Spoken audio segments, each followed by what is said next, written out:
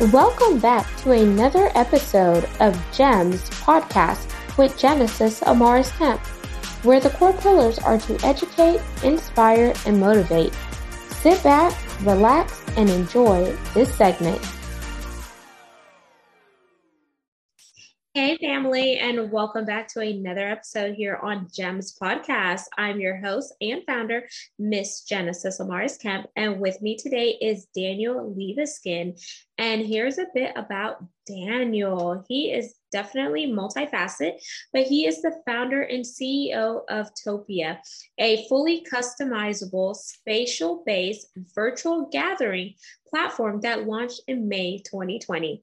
His journey with technology and entrepreneurship began at an early age and took him from Wall Street to Silicon Valley and now LA, baby. Born in White Plains, New York, he watched and learned from his dad, who commuted to the city every day, where he ran a financial services firm and invented technology platforms for the insurance industry. Daniel's first startup at the age of 8 was trading, buying, and selling baseball cards on the appraised value in Topps magazines.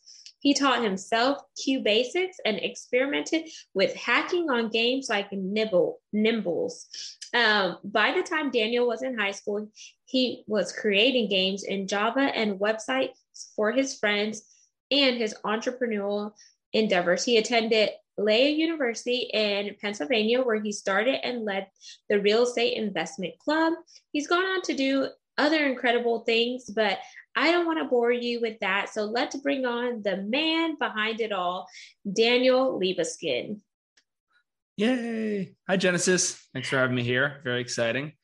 And nice to be talking to an expert, because I was like, man, just kind of skimming over your bio, you've done a bunch of stuff. And I did not cover everything. So go ahead and give us some fun and interesting facts about yourself. And if we have time, we can play a rapid fire game if you're interested. All right. Yeah, always down for a rapid fire game. So, you called me an expert. I would actually say that my life has been defined in many ways by intentionally seeking not to be an expert in any one thing.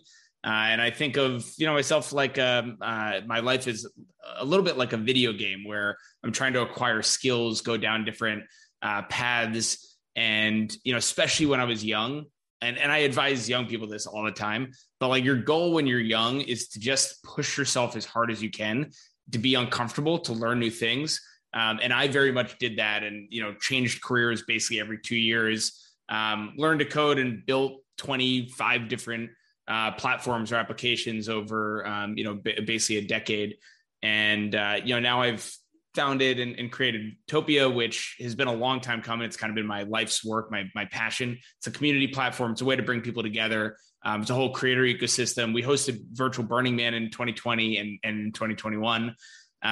It's just a culmination of a lot of things that I'm very deeply interested in. But as CEO, really your job is to not be super specialized in any one thing, but be really good at a lot of different things. And, I'm only really able to do that because I very intentionally prevented myself from becoming an expert. Super cool. And so we're going to definitely dive into that and learn why you're so passionate about the areas that make you multidimensional, but also multifaceted. But I want to jump into the rapid fire game, because then we'll actually get to know a little bit more of who Daniel is beyond the surface level. So are you ready, Daniel? Let's do it. Sounds great. Question number 1, if you could donate to any charity, what would it be? Donate to any charity. Well, breast cancer has actually affected my life in many different ways. My mom passed away when I was 17 from it, and other members of my family have also have gone through that. So I would say, Susan B. Komen, breast cancer awareness, and education is something that I'm very passionate about, and early prevention or early detection, helping educate people on how to self-check themselves for really common types of cancer like testicular and breast, something I'm passionate about. So I would say that. Amazing. 2, are you an Apple or Android? Apple. Oh, yep. I can see the AirPods.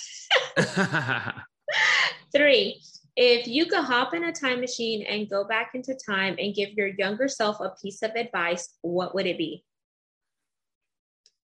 I would say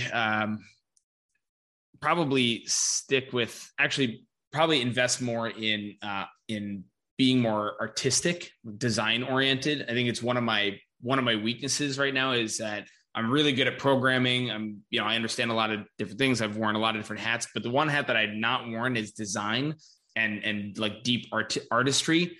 And it would really help a lot in the way that I see the world. 4, favorite color? That has changed throughout my life. Right now, I would say it's green. Okay. Started as yellow when I was a kid, and red has been in there. And blue, I felt like obligated to like as a teenager. But yeah, right now it's probably green. 5, dream car? I always, every time I see a Mustang, I point it out as look at that amazing car. I was actually in somebody's like Aston Martin once, and a Mustang drove by, and I was like, "Wow, look at that car!" And he looked at me like with disbelief. That so I think it's got to be. I think it's got to be a Mustang. Okay, and that's definitely attainable and within reach. My car is a Lamborghini, and I want it super customizable, black on black, blue neon lights, butterfly or suicide doors, and I definitely have to have the top of the line with the highest RPMs. I love that. That's great. Lambos. Yes. 6, if you could have lunch or dinner with anyone living or dead, who would it be and why? Ben Franklin. I think I'm sure he had all sorts of flaws that I'm not aware of, but just an incredible inventor, statesman, diplomat, experience junkie in some ways, which I consider myself, pushing himself to just have a lot of different careers, a lot of different paths. I just would love to have a conversation, see what makes him tick. 7, what makes Daniel Libeskind unique? Ooh, man. I think I can zoom in and out really fast. So I can be at a 30,000 foot view, being visionary, thinking about the big picture, and then go right down into the weeds of exactly, what line of code we would not need to write, and speaking out pseudocode on how to, get to that path. And that's kind of what I specialized in when I was running a dev shop is, imagining with a client, like what we could potentially build, and then work backwards to actually then figure out exactly how to build it and then building it. It's pretty unique. That is unique. 8, if you could go anywhere in the world, Daniel, and money was no option, and here's the kicker, you just found out that they're no longer traveling back to your home base, where would you go?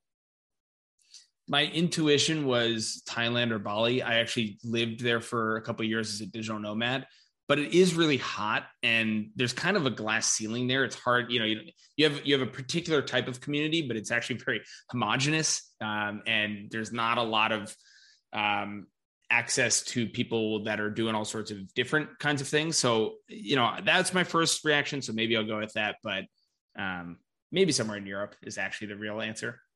Okay. 9. Although LA is pretty great. I might just stay here.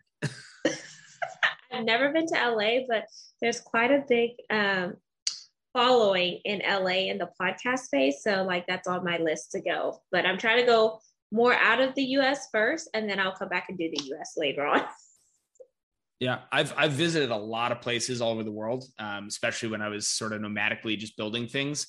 And I really like LA. I came back here very intentionally. Cool. You could definitely rock with my sister. She loves all things California to the point where she even named her daughter Cali, Cali. Love that. So 9, if you could have any superpower, what would it be?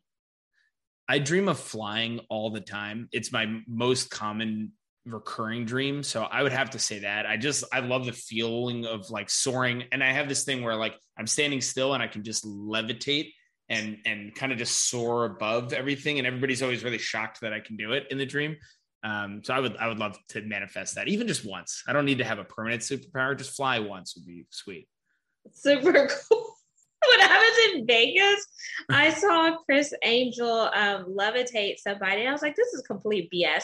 But then until my husband nominated me to go on stage with Chris Angel, I literally almost freaked out and bust my A because he asked like, what are you afraid of? And I was like, spiders. And this big A tarantula just started crawling. And I was like, oh shoot. And almost like flipped over the chair. That's crazy.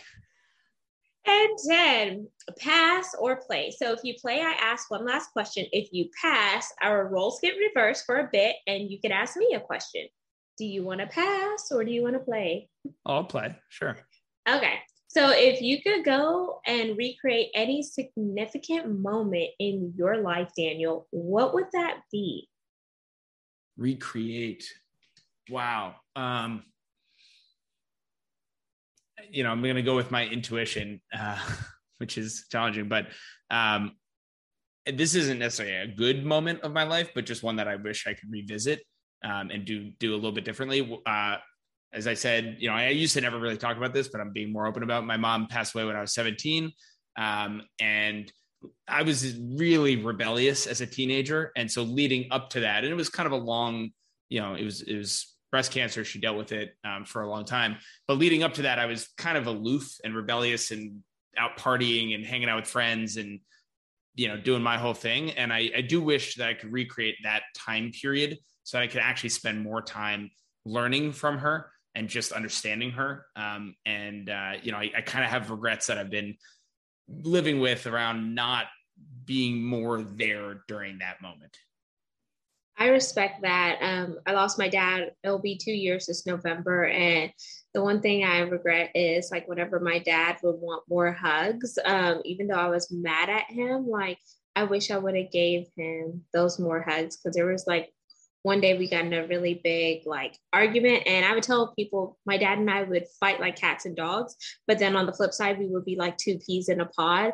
And when he got paralyzed due to medical negligence after being in the hospital for 3 days, I was like, oh my gosh, like you take certain things for granted until you no longer have them within your reach. So thanks for sharing that. And I commend you for being more open about it because that is definitely a strength when you could talk about those vulnerable points in your life.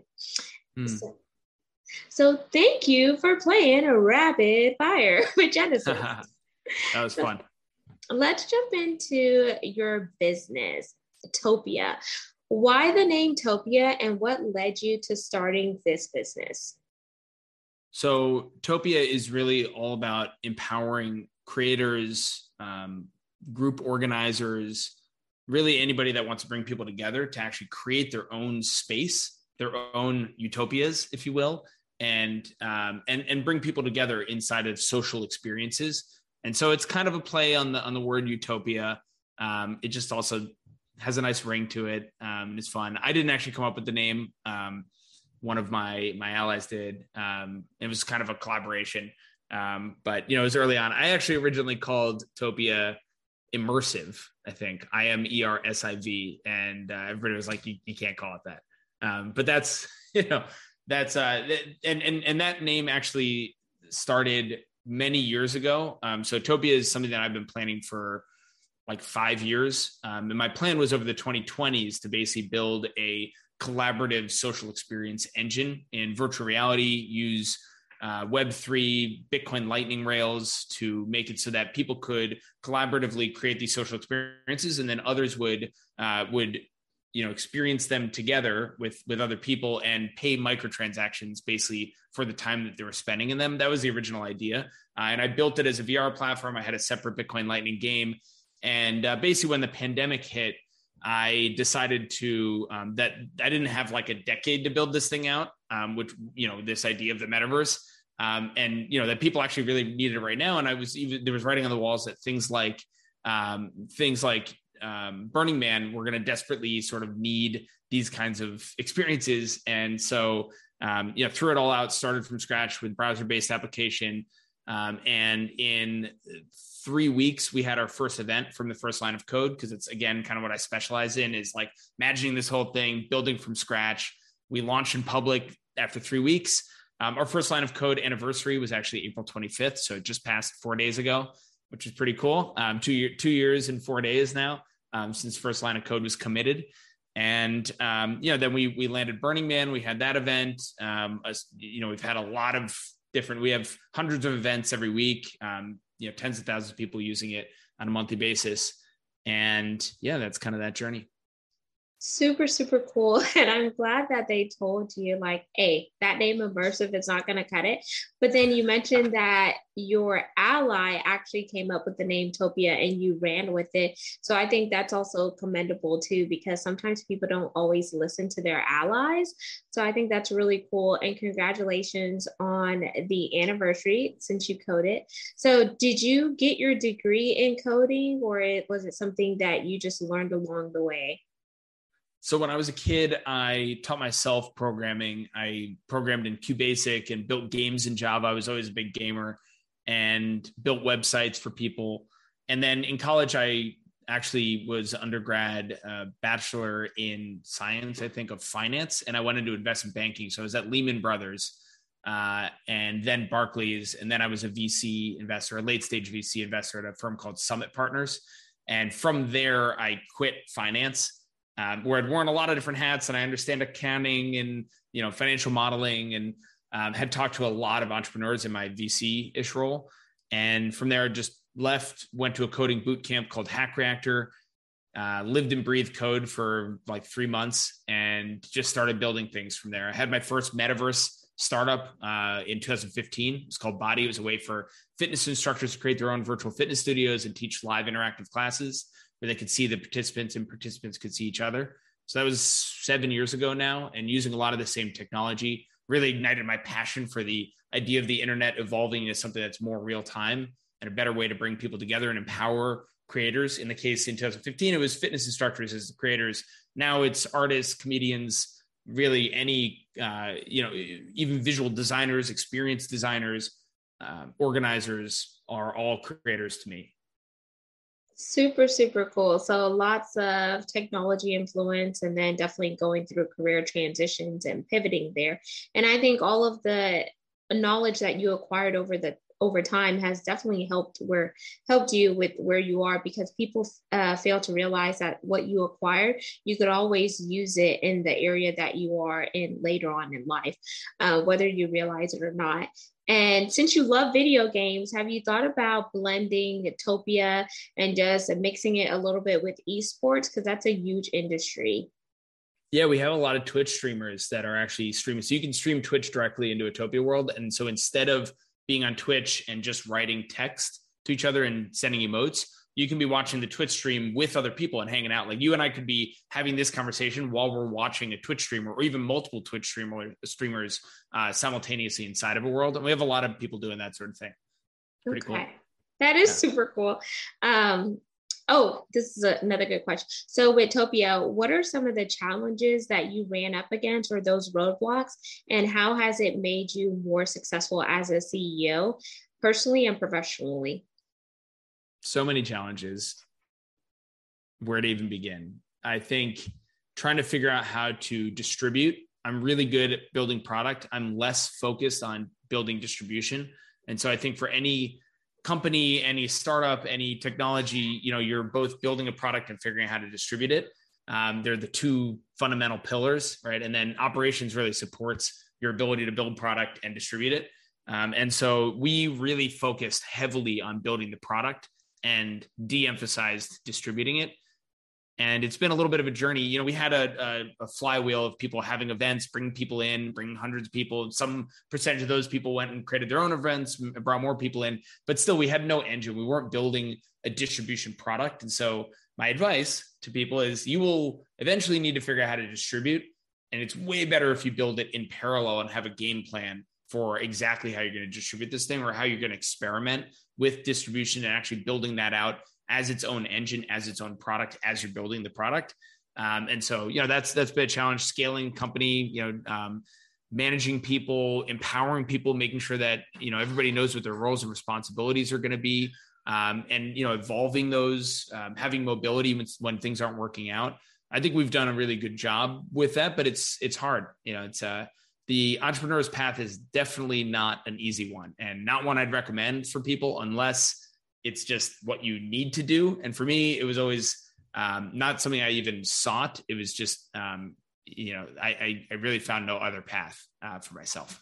And thank you for sharing that and the reason why I asked that question is people need to realize that no matter where you are in your entrepreneurship journey, or if maybe you're still in corporate America, you're always going to face challenges, but how you react to those challenges is what's going to set you up for success, and how you take the failures as a learning and build and grow from that to keep the momentum going. I think that's very important, because sometimes people look at successful people and they put you on a pedestal, but they fail to realize that you did have challenges and struggles that allowed you to get to the level that you are along the way, and you just learn and grew from them. I think it's very lucky to get it right on your first or second or third try. It's a little bit like the Beatles, right? It seems like they came out of nowhere and created all this music in 3 years. They really spent a decade getting to that point. And, the 10,000 hour rule from like Malcolm Gladwell, then they got to the point where they were creating all this incredible stuff. I think that's true of an entrepreneur too. I've built so many different products that have failed. I've failed countless times. And, to succeed in this game, you either get really lucky and get it right your first time, or you have to just be okay with failing over and over and over again. And figure out how to make it work. For me, like I lived abroad because it was cheap, and, for various other reasons. And, I had a dev shop and got people to pay me money to build things, when that's not really what I wanted to do. I wanted to build things, but, I just kind of kept doing it. And it took me a decade to get to a point where I was good enough at it that I wouldn't just fail right off the bat, basically. And then in your line of work, who are some of your competitors, and what makes you stand out to give yourself and your business a competitive advantage? Well, we have a lot of competitors. We're basically in the metaverse space. When we first started, there were no competitors. Now, overnight, sort of everybody's competing. But to go fast in this space, and just the way that most people are architecting, when you think about like Facebook, Facebook changing its name to Meta, they're kind of a competitor. So just taking them as an example, and others in the space, they're all building server-based architecture. So what that means is that whenever you're connecting over audio and video, even through Zoom or anything, it's all streaming through a server. And that server is doing a bunch of processing, which can include downloading, saving, transcribing everything that's being said. And so you might be like hanging out with your friends in a metaverse space, thinking that your private conversations are private, but they're really not. They're going through a server. They can be transcribed. If you're an ad-based model, as many in the industry are, the transcription of what you're saying intimately with your friends is really valuable to serve you even more targeted ads. Topia, on the other hand, we've built it to be all end-to-end encrypted peer-to-peer WebRTC. And so what that means is that instead of a server, we're serverless architecture. All the audio and video is going directly through an encrypted tunnel between two people's devices. It's very hard to build, and there are some challenges with it, but we are like the we're like the privacy-oriented metaverse platform. And that allows us to basically ensure privacy, guarantee safety and security that way. But also it creates a huge amount of scalability for us where we can bring thousands or potentially even millions of people into an experience at a very, very affordable rate.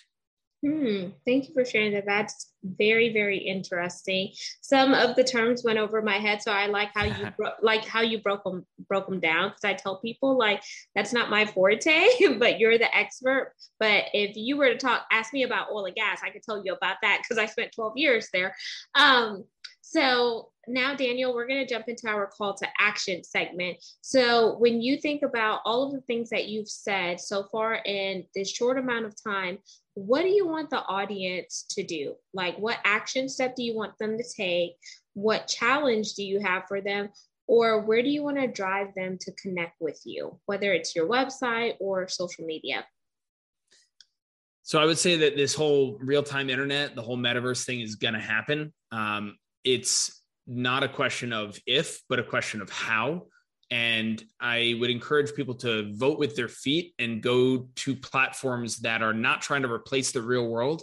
Ready Player One is a dystopian outcome, right? We should not be trying to replace the world. We should be trying to enhance access for communities to be global, diverse, those kinds of things. And so, go towards platforms that are not trying to replace the real world and that are giving you privacy and not just consuming you as a data point. The action step I would say is the metaverse is here right now. Go to Topia.io or really any of these metaverse platforms and try it out. You can get started for free. You can have up to 25 people at a time, have a birthday party in there. There's templates you can customize. You can put like photo booths or video reels, whatever you want. And, it's a little bit like the early internet and trying out email as it's coming. You're either going to know how to use these things once they become really relevant and necessary for your job and for your personal life, or you're going to be learning about it in the moment and it's going to be a little bit overwhelming. So there's a huge benefit to just start and dip your toe into the water right now.